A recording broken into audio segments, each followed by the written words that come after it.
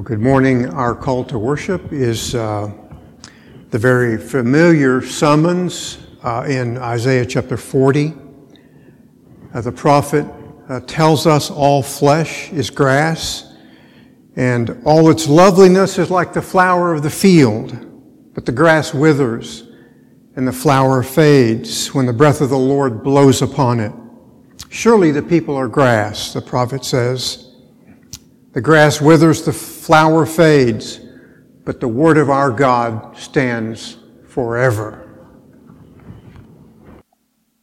As we take time now to confess our sins to God, listen to this prayer by the Puritan Matthew Henry entitled, "We Are Ashamed." And as you listen, make it your own prayer of confession before the Lord. We are ashamed, Lord, and we blush to lift our faces before you. Our sins increase over our head, and our trespasses rise up to the heavens. To us belong shame and confusion, because we have sinned against you. How can we answer you? If it would help, we would lay our hands on our mouths, put our mouths in the dust, and cry, "Unclean, unclean," with the leper under the law. When our eyes have seen the King, the Lord of hosts, we have reason to cry out, "Woe to us, for we are undone." Dominion and fear are with you. You are a consuming fire. Who knows the power of your anger? Who may stand in your sight when once you are angry?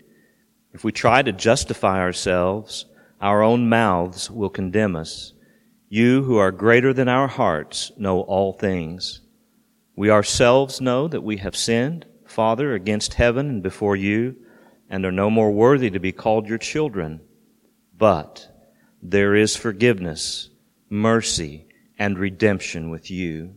You will not despise a broken and a contrite heart, though you are the high and the lofty one that inhabits eternity, whose name is holy. Though heaven is your throne and earth your footstool, still you will look to the poor and humble person who trembles at your word. You revive the spirit of the humble and the heart of the contrite. The ones who cover their sins will not prosper, yet those that confess and forsake them will find mercy. You have said that if we confess our sins, you are faithful and just to forgive us our sins and to cleanse us from all unrighteousness. Amen. The reading of the Scriptures from Jude, reading verses 24 and 25. Now to him who is able to keep you from stumbling and to present you blameless before the presence of his glory with great joy. To the only God our Savior, through Jesus Christ our Lord, be glory, majesty, dominion, and authority before all time, and now and forever. Amen. The word of the Lord. Thanks be to God. Well, please join me for another time of prayer. Father in heaven, we bow before you in worship and praise and adoration, acknowledging the greatness and the glory of our God in heaven, our Father, maker of all things, in the heavens and the earth and the sea. We worship and praise thy Son who came down from heaven for us and for our salvation, who entered Jerusalem riding on a donkey, not to be crowned with royal diadems, but to be crowned with thorns, as he would give himself, the righteous one, for the many sinners. We are thankful this morning, Father, for the gift of your loving kindness to us, for the gift of salvation in Christ, for the forgiveness of our sins, for the peace we have with God, and for the access by faith into this grace in which we now stand. We are thankful, too, for the gift of prayer, through which we can make our requests to you, knowing that you hear our prayer and do exceedingly abundantly of all that we can ask or think. To that end, Lord, we pray for your blessings upon us, our worship and our service to you and to others through our many callings and vocations. We pray for our daily bread and the supplying of all our needs according to your riches and glory in Christ Jesus. And for faith to walk through every difficult and hard circumstance of life, even these days of pandemic. We pray that we might walk through without being anxious for anything that concerns us, only that we might be concerned for the welfare of others, our loved ones, our church families, the missionaries we support. With special regard to the spread of this coronavirus, we pray for mercy to us, to our loved ones, for protection, especially for those at greater risk because of age or other health factors, for protection of the many doctors and nurses and first responders attending the needs of the sick, for our government leaders. We pray for them wisdom as they set policies and marshal resources to deal with, again, the care of the sick. We pray for the outreach and the growth of the church in these days through the preaching of the word, through the sharing of our faith, through acts of mercy and love to our neighbor. We pray that as you are sovereign over all things, that you would bring this outbreak to an end, but accomplish your purposes for us in it, purposes that are wise and good. And now, Father, bless your word to us, and bless Phil as he holds forth from the writings of Jude, that it might be profitable for teaching, reproof, correction, for training in righteousness, that we might be complete, equipped for every good work. Amen. Thy will be done. Lord, hear our prayers. As you know from the liturgical calendar of the church, we are beginning what is called Holy Week,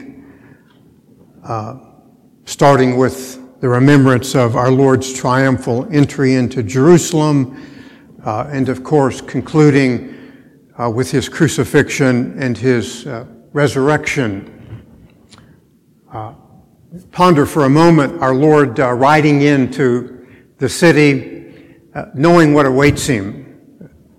Certainly kind of a cheap parallel is the danger of our own times with the danger of this health issue. And many are pondering their health. Christ sets all of that aside and goes to the cross. And you and I know, of course, that the only real safety in life comes from all of the benefits that he procured for us on the cross. It's not to say that Christians won't die of this virus, but if they do, he has made them safe. And that safety, again, is tied to the cross. Everything that he procured for us on the cross. And there is a beautiful picture that in our text this morning. It is really the praise of God because of what Christ has done for us on the cross. Goes beyond Christ to the Trinity, but I want us to focus, among other things, all that he procured for us. And certainly one thing he procured for us is our safe passage through dangerous times. And we are in dangerous times. The entire context of the book of Jude is the inauguration, the beginning of the end-time tribulation that has the presence of false teachers. And false teachers are everywhere. And they make the world a slippery place. that make the world an incredibly dangerous place. I think it's somewhat ironic that we're fixated upon a virus, but greater danger is from false teaching. And that is really the danger that is the entire context of the book of Jude.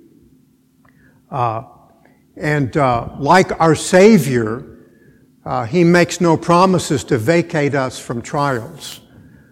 He didn't vacate His own trials, and we are His sons. We live a life that in a magnitude is parallel to His. But what He does for us, while not vacating us from trials, is to make us faithful in trials. And He procures our safety. And if you attach that to the danger of the end-time presence of apostates that come into the church, I mean, we know false teachers are everywhere and false religions, and I understand that. You understand that, but we need to grapple with the fact they've come into the church, and that's really why Jude is writing, because the apostates have come into the church and gained a presence, gained a lodgment from which to cause many to fall away, to lead many astray, to go with them, to follow them, and of course to make people ill-equipped as the apostasy intensifies. And the New Testament teaches us that the apostasy will intensify in the age in which we are living. And so, how will we make it? What is our safety in this context that many are slipping away? Well, what is to become of us? And the answer is in our text this morning. It reminds me of a great church hymn. Come thou fount of every blessing. The author, Robert Robinson, wrote the hymn in 1758. The reason for the hymn was what he read from Samuel, 1 Samuel 7:12, in which Samuel raises a stone as a monument, saying, hitherto has the Lord helped us. The Lord is our help. And from that word, the Hebrew, we have Ebenezer. God is our Ebenezer. God is our help. And so he writes this hymn that is a beautiful prayer, come thou fount of every blessing. And part of the summons for God to come as the fount of every blessing is in one of the lines, prone to wander, Lord, I feel it, prone to leave the God I love. And false teachers, of course, cause us to wander. And so we do live in an incredibly dangerous age. And there are many that are slipping. And what is to become of us? Or perhaps we might say, what are we to do? Well, there's an example of that. Is there not in Christ? A triumphal entry. He goes to a time of great danger and he casts his help upon God. He says, God, thy will be done. God helps him. And our Savior goes through the trial. And that is something of a lodestone for us in the message of the book of Jude. So Jude, like our Savior, Jude, like the author of the hymn, Robert Robinson, turns to God because he's the answers to what is to become of us. He is the answers to what we're to do. It's a great answer. Jude repairs to God, and God is praised for His ability to keep us and to secure us and to make safe our place in everlasting time in eternity. And God is also praised for His eternal perfections. But let's, if you will, dissect the praise. Jude repairs to God as he should. In dangerous times, that is where all of us go. He is our help. We repair to God. Would that our nation was repairing to God in this time. But God's people must repair to God in this time. And God is going to be praised in the text for making us safe. Let's look at it. Verse 24, Jude. Now to him who is able. It is a reminder of the greatness of God, that God is able.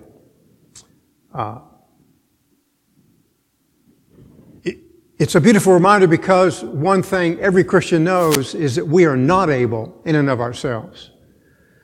In fact, we have been rendered unable by the fall of Adam. And so we repair to one who is able. So we praise God because the ability is not ours. It comes from the great God of heaven. And we repair to God because all of us instinctively knows what the hymn reminds us of, that we are capable of slipping and falling into apostasy. But God does not fall. Nothing can topple God. He's immutable, He's omnipotent, He's merciful, He is true to His word to keep His own, and that is our text. He is able.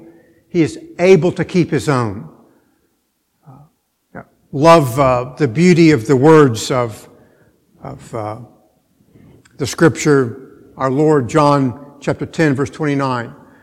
My Father who has given them to me.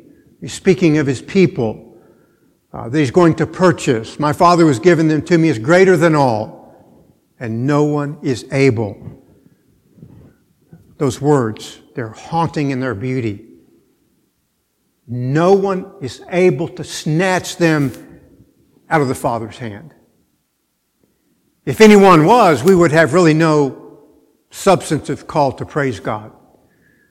But the moment we turn our hearts and our affections to the ability of God and we focus upon Him, praise ought to erupt from our hearts because He is able to protect and to keep and to preserve us. And no one else is able to get at us because they cannot get through God. And so God is able and God is worthy of our praise. It's a beautiful, beautiful text. It's why Jude repairs to parallel theology. He is praised first in this text for His ability to keep us from stumbling. Think of it in terms of the incredible danger that false teachers bring into the church. How can we survive? How can we make it? All of us know instinctively that there are churches that have turned away from the truth, denying great signal doctrines of the faith. What can keep us safe? If so many can turn away, what can keep us from turning? And again, the answer of Jude is God, who's able to keep us from stumbling, keep us from falling. This construction of the divine ability is found in two other great doxologies of the Scriptures, parallel to the doxology of the praise here in Jude 24 and 25. Romans 16:25. Now to Him who is able. To Him who is able to establish you according to my gospel and the preaching of Jesus Christ. That's what fixes us. That's what establishes us. The second construction, Ephesians chapter 3 and verse 20. Now to Him who is able. The beauty of those words indeed is so haunting. They capture our reverence, our affection, our love, and our praise. Now to Him who is able to do exceedingly abundantly beyond all that we ask or think, according to the power that works within us. That an alien power has invaded our souls. It is at work within us to keep us. And so the Apostle Paul, Jude are praising God for His ability. All of us should do so. Now, even in this great Holy Week, the divine ability that makes us safe is going to secure us. But again, notice in our text that He's able to make us permanently safe. Permanence is a word that you must be very careful applying to so many things. What is permanent? Well, Prophet Isaiah tells us the Word of God is permanent. And His protection over us is permanent. That's the reason we praise Him.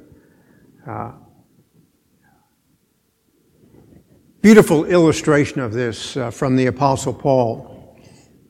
2 Timothy chapter 1. You know this is Paul's last epistle. You know that Paul is writing his young legate who is wavering because of dangerous times.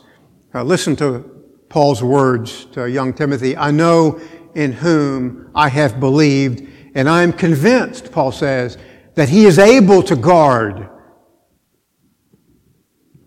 what I've entrusted to him till that day.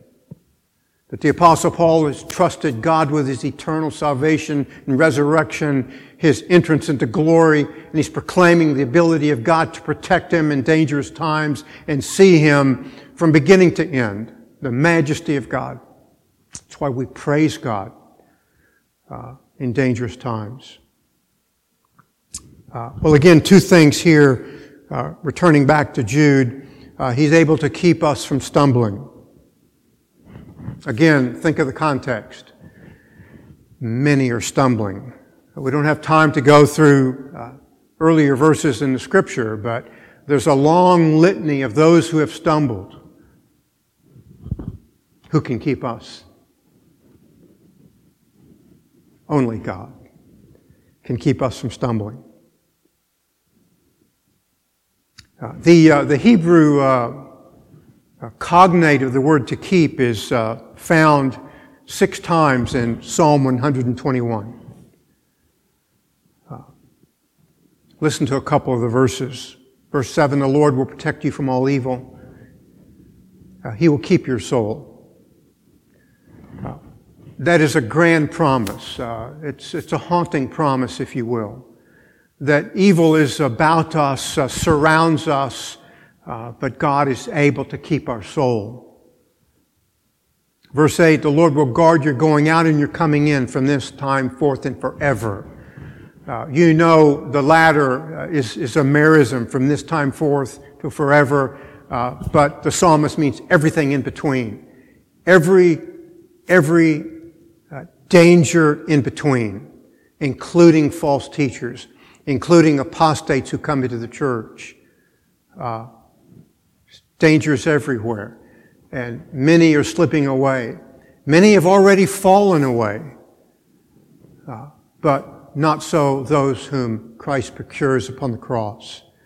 They are kept. And so the psalmist says, from this time forth and forever. From now to the end, God guards His people.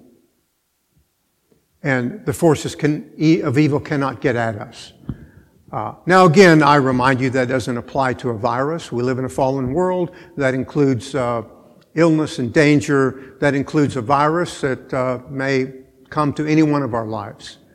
But the virus cannot get our soul because God protects our souls from evil from now and forever. That's the point of this great praise, this great doxology in Jude.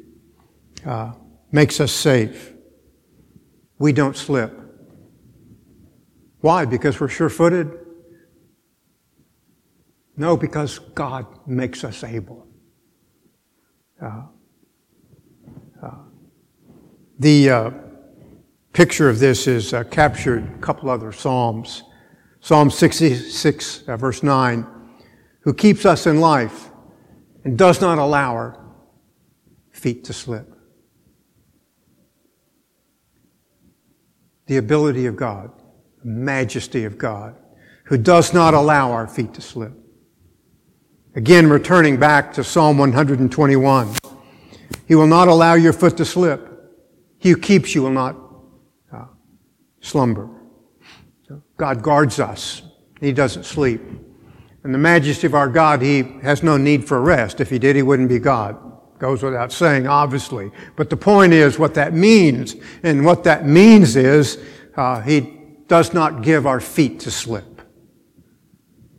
So He keeps us from stumbling. Majesty of our God. It's important because there are other texts in Scripture that speak to incredible danger. Deuteronomy 32:35 is one of my favorite. In due time, Moses says, their feet will slip. Man comes upon the scene. He thinks he's proud and strong and mighty, and he thinks he's the captain of his own salvation. Moses tells us otherwise. Moses says, in due time, their feet will slip.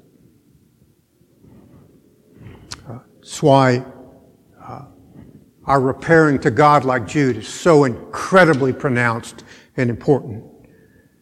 Because in due time, our feet will not slip because of God who guards us and who protects us. Beautiful picture of this captured for us in another psalm, Psalm 73. The psalmist is in theological trouble. Listen to his words. But as for me, Psalm 73:2, as for me, my feet came close to stumbling. What kept him upright? What kept him falling into the camp of the enemy? Well, of course, you and I know the answer. Psalm 73, verse 23, nevertheless, I'm continually with me. Thou hast taken hold of my right hand. With thy counsel thou wilt guide me, and afterwards receive me to glory. He's proclaiming the theology of Jude, that God is able to keep him. He came close, but God kept him and guarded him, stumbling. It's the danger, it's the promise. The danger and the promise. And great danger in the context of Jude, but a majestic promise. The ability of God to keep us from stumbling. That's the difference. The difference is God, who is able. The parallel to God who is able to keep us from stumbling is just as remarkable and just as beautiful. And to make you to stand in the presence of His glory blameless with great joy. In other words, we go through times of danger, God keeps us from stumbling, and then He brings us to the end, and we stand blameless before His presence, great glory. An incredible promise. You and I know that there are many Protestant denominations and other denominations that believe that Christians can stumble and fall away, that can have the prize and then lose it. Perhaps they've forgotten the ability of God and the omnipresence of God with His people. The ability of God to keep them safe and to keep them stumbling. The majesty of God. He's able to make us to stand blameless in the presence of His glory. That we come through to the end intact, complete, whole. And the marvels of the grace of God, blameless, if you will, perfect, blameless.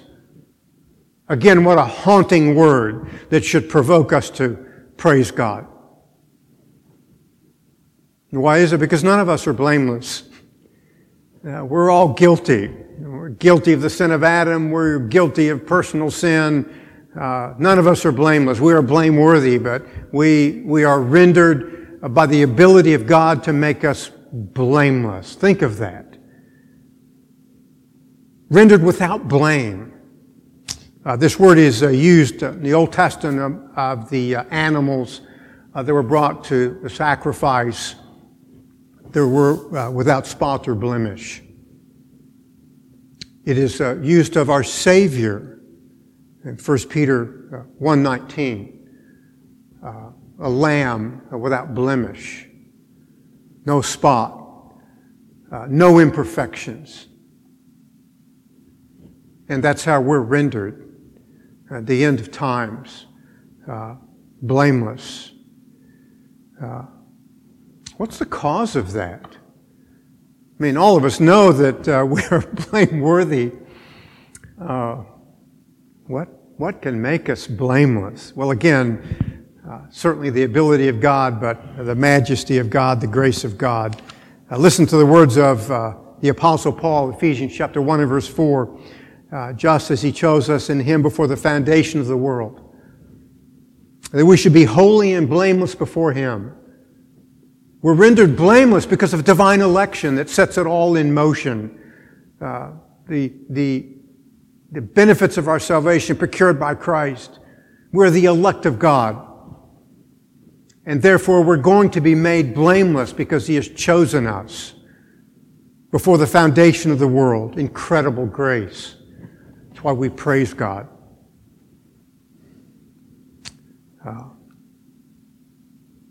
Ephesians chapter 5 verse 27, Christ with respect to His love of His church, His bride, that He might present to Himself the church in all her glory, having no spot or wrinkle, or any such thing, but that she should be holy and blameless. That's what Christ makes of us. Attached, of course, to the cross, in eternity past, to divine election.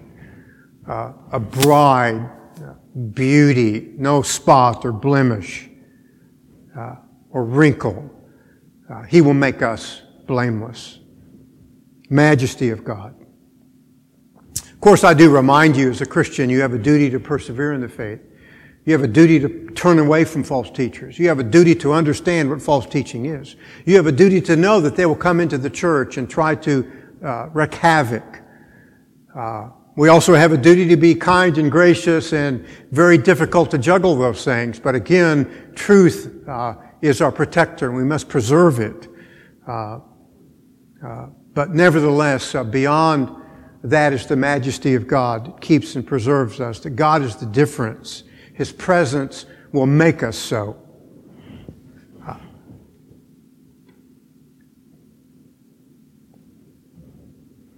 Our duty is to be careful of slipping. We live in a slippery world, but God upholds us by His right hand and guides and leads us. That's why we praise Him. So God is able to keep us from stumbling. God is able to make us to stand in the presence of His glory, blameless with great joy. Summons to praise God, which is what Jude is doing. Now to him, he's praising God, who is able, the divine ability. The second reason in our text to praise God is the only Savior. Notice verse 25, to the only God our Savior. Only He is able. And that's why He's called Savior, because God is able. It's also an attestation of the divine uniqueness. Only God is unique. And I remind you that all other gods will fail. You can draw near to them, you will hope in them, you can pray to them, you can give to them, but in due time you will slip. Only God is able. And only God is solitary in His perfections. If you're not a Christian, this is a summons to come. Every other place is a place of danger. Forget your feelings. Understand the theology. You're in a place of danger. All other gods will fail. There's only one. Our God is unique. Notice His agent here. The beauty of Christ. Holy Week. Triumphal entry. Crucifixion, resurrection. To the only God our Savior through Jesus Christ our Lord. His agent through Jesus Christ. We must never forget that. That Christ renders upon the cross a sacrifice of infinite value and procures for us safety. And our own end state is blameless. Let me turn you to another text, namely the first verse of Jude. Jude writes of us, to those who are the called, the eternal call of God, the Spirit of God who goes to the elect and draws them to Jesus Christ. Notice how Jude describes us. Beloved in God the Father. No other reason that God would love us other than His sovereign grace, His mercy to His people. The word beloved is a participle. It is the Greek text, a perfect passive participle. It speaks to action in past time, completed action, continuing results to the present. So we are beloved of God. Incredible that God loves us from eternity past into the present. Now the perfect tense doesn't really speak to the future, but Jude 24 and verse 25 does. The theology speaks to the future. And throughout all times, we should know that we're beloved of God. An element, if you will, to keep us safe, to remind us that there's one who loves us, who can never forget us, never depart from us. If He loved us in eternity past for no other reason than the sovereignty of His will, then He will love us throughout time and see us into eternity where He will love us as well. Without any abatement, without any withdrawing or change in degree, the love of God. Incredible. It's the reason we praise God. But notice again, beloved in God the Father and kept for Jesus Christ. Now again, those are haunting words. Kept for Jesus Christ. Again, it's a perfect passive participle. I prefer a different translation, kept by Jesus Christ. One of the elements of our procurement upon the cross is we're going to be kept for Christ. We're kept for Him to be sure. We're kept in Him to be sure. And we're also kept by Him. His protection through the great Spirit of God abides with us continually. And we're always kept. And that's why Jude begins with the work of God the Father and God the Son and His final doxology. Through Jesus Christ, kept. I love that word, kept. It's true, and our duty as Christians we're to keep. But all of us know that we keep everything imperfectly, and therefore there resides with us one who keeps all things perfectly, with all duration and time, with no withdrawal, the keeping power of Jesus Christ. We keep because we are being kept.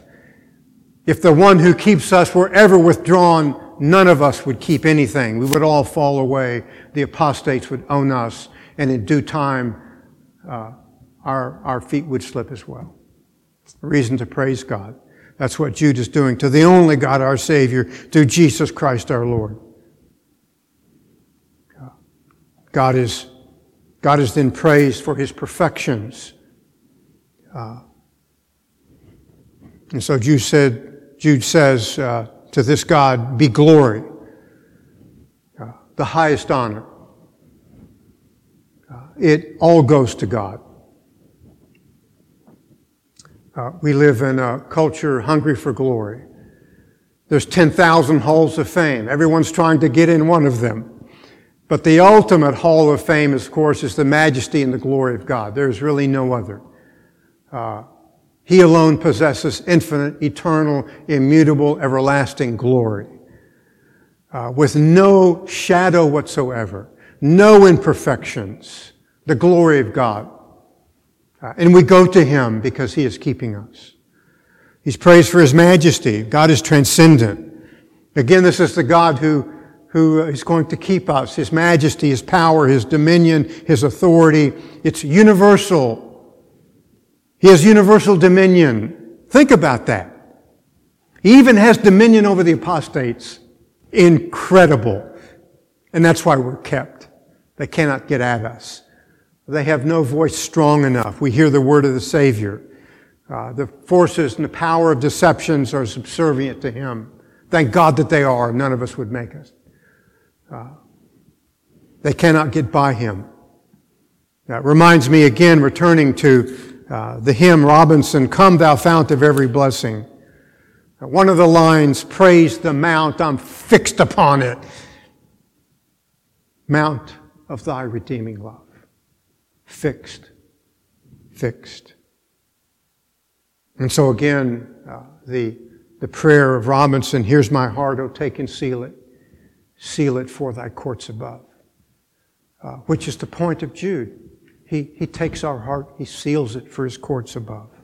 The majesty of God, his ability to keep, preserve, and protect, that he's the only God. He's praised for his perfections. And lastly, he's praised, and there's a statement that closes with a reference to time, before all time and now and forever. Amen. This is the past, present, and the future. I reminded you earlier that the perfect tense doesn't really speak of the future. Well, no, it doesn't, but theology does, and here's the theology. Before all time, and now, and forever. We are sealed forever by the majesty, the power of God, who's able, who is worthy of praise, who's the only God, who is perfect in all of his majesty. And again, he controls all of time. And we are kept in time, throughout time, for the end of time. So, this is something of what Christ procures upon the cross. Our safety. And because he renders a price of perfect infinite value, he procures our safety and our protection for glory, for keeping safe. And that's why we will come to the end. And that's why our salvation braces past, present, and future, and forever, Jude says. Beautiful reminder. Because of Christ, because we're beloved in God the Father, and kept by Christ, preserved to be presented to glory. I'd like to close with a final element of the prayer of Robinson and his hymn, "Come Thou Fount of Every Blessing," because it's a beautiful prayer. It's not really in our hymnal, but it is a part of his original hymn. Come, my Lord, no longer tarry. Take my ransomed soul away. Send thine angels now to carry me to realms of endless day. That's Jude 23 and 24. That's Jude 1. That's the great shepherd of the sheep. That's all of Scripture and the beauty and the majesty of the salvation of God's people, now and forever. Let's close in prayer. Our Father, for the great and only God, we give Thee thanksgiving, because we are truly blessed, and Jude has so reminded us. And we pause to praise the greatness of Thy name, for the gift of the Savior, that He purchased us and everything that we needed to come through a dangerous time, made safe by the power of God, kept by the power of God. I pray all the more that by Thy great Spirit Thou wouldst energize us in an evil day to persevere, to keep, knowing that we are kept by God. Now, Lord, if there be any here who know not this great and only God, may Thy Spirit lay their hearts bare. Cause them to see that in any time, in the providence and sovereignty of God, their foot can slip and they can fall away forever, never to be recovered.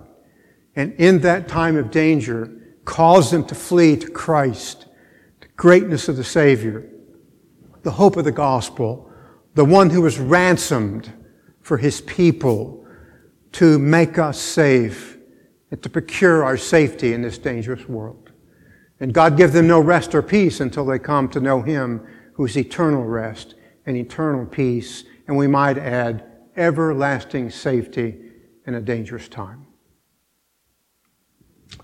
Well, we're grateful that You could be with us in this great outset of Holy Week. And I trust throughout the week that you will ponder the majesty of God, all that He's done for you in Jesus Christ. I'd like to conclude with another great benediction, the author of the book of Hebrews, Hebrews chapter 13 and verses 20 and 21. Now the God of peace, who brought up from the dead the great shepherd of the sheep, through the blood of the eternal covenant, even Jesus our Lord, equip you in every good thing to do His will, working in us that which is pleasing in His sight, through Jesus Christ, to whom be the glory forever and ever. Amen.